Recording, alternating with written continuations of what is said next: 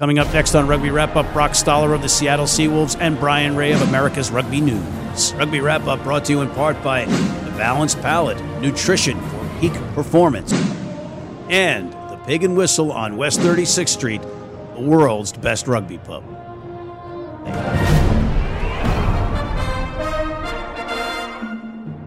Hey everybody, and welcome back to Rugby Wrap-Up. Matt McCarthy at the Fantasy Sports Network, Studio 34 in New York City, talking rugby. And we have two friends from north of the border originally, not both now, but north of the border originally, Mr. Brock Stoller of the Seattle Seawolves and Mr. Brian Ray of America's Rugby News. Brock, welcome. Hey, Matt. Thanks for having me today. Good to see you, my friend, in your green and blue. And Brian, thank you for joining us from Halifax. Great to be back here, Matt. It's always a good time at the Rugby Wrap-Up. And you're semi-clean shaven, Brian? Semi? Yeah, you got a mustache going, but looking good. Looking good. All right. Sharp.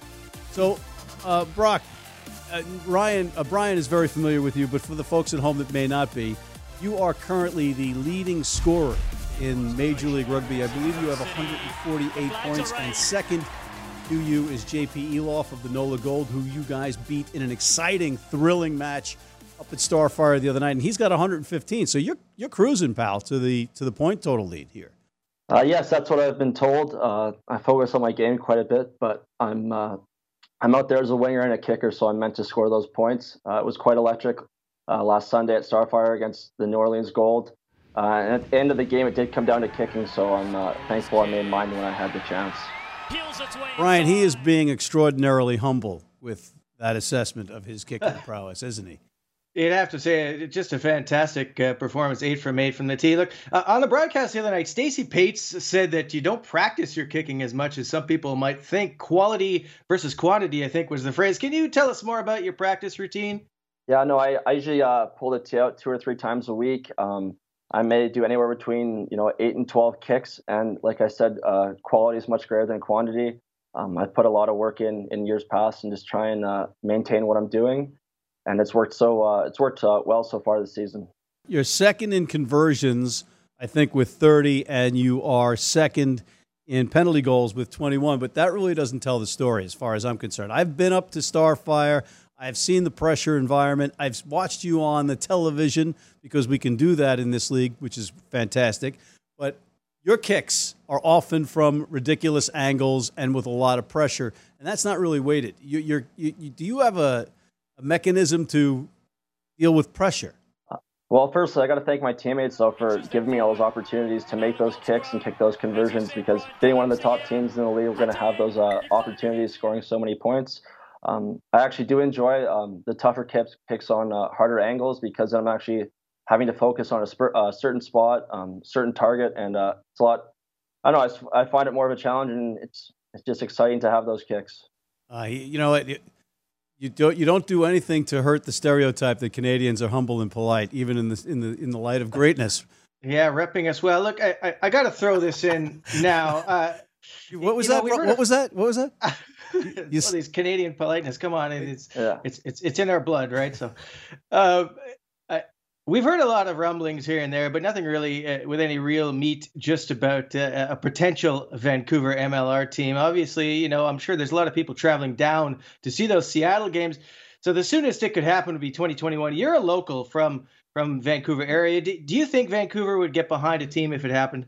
I think the Vancouver and the Lower Mainland area, similar to the GTA in Ontario, would definitely be able to get behind a team. I think the toughest part is getting investors willing to put their money into an investment that may take 5-6 years maybe to pay off. But there's definitely a fan base, and I think the biggest struggle would be finding a venue and training facilities all within an area that are suitable to the financial needs of the team.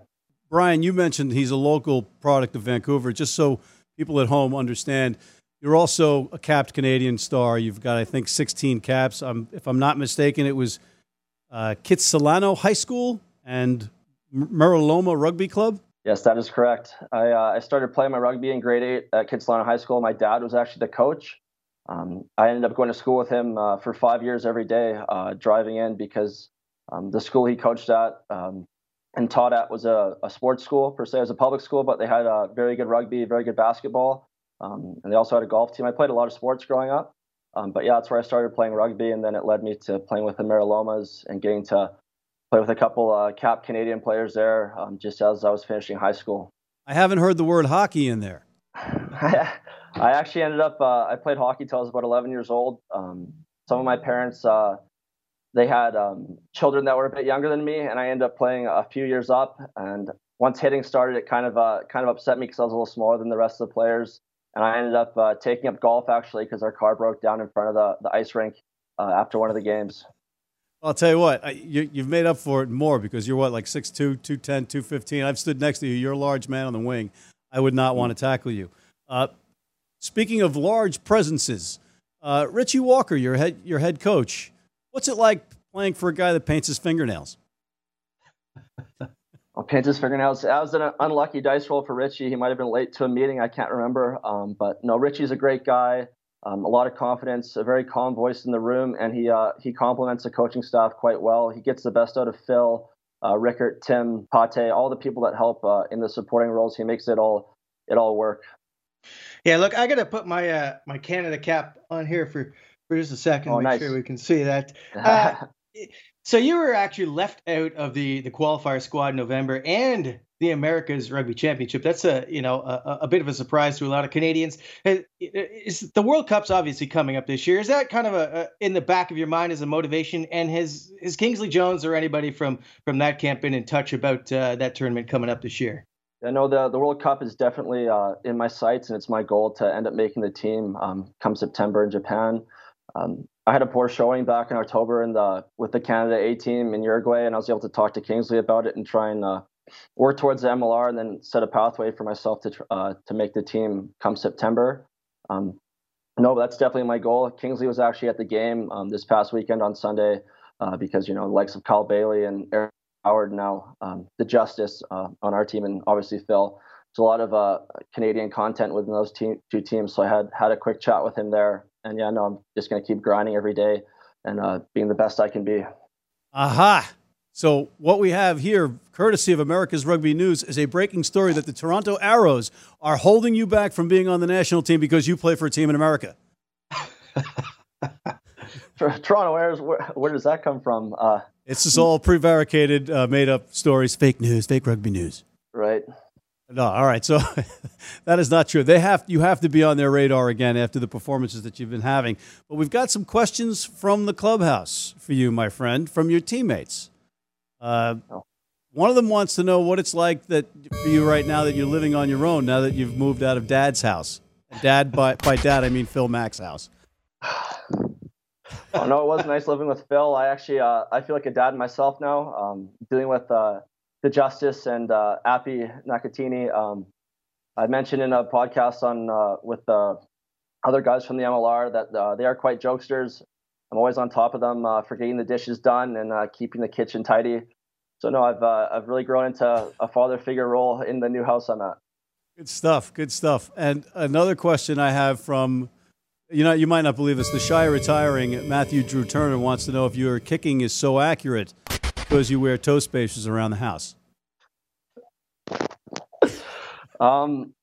The toe spacers do help keep my feet nice and nimble and loose. My kicking is very accurate, especially when it gets windy, when Matt's actually able to come and hold the ball for me.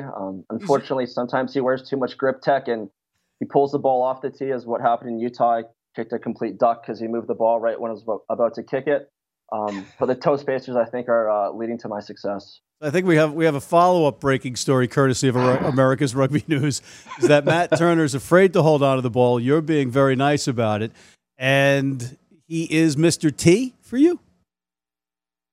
Mr. T in terms of a rugby team, but I think he actually just changed his Instagram handle back to M. Aft Turner, but I know his old nickname is Afterburner Turner, and as they like to say on the broadcast, he surely has turned back the clock a few times this season with his pace. Yeah, so it seems you guys are all pretty close off the field. Is that kind of the secret to your success, as it were, of Seattle's success over the last couple seasons?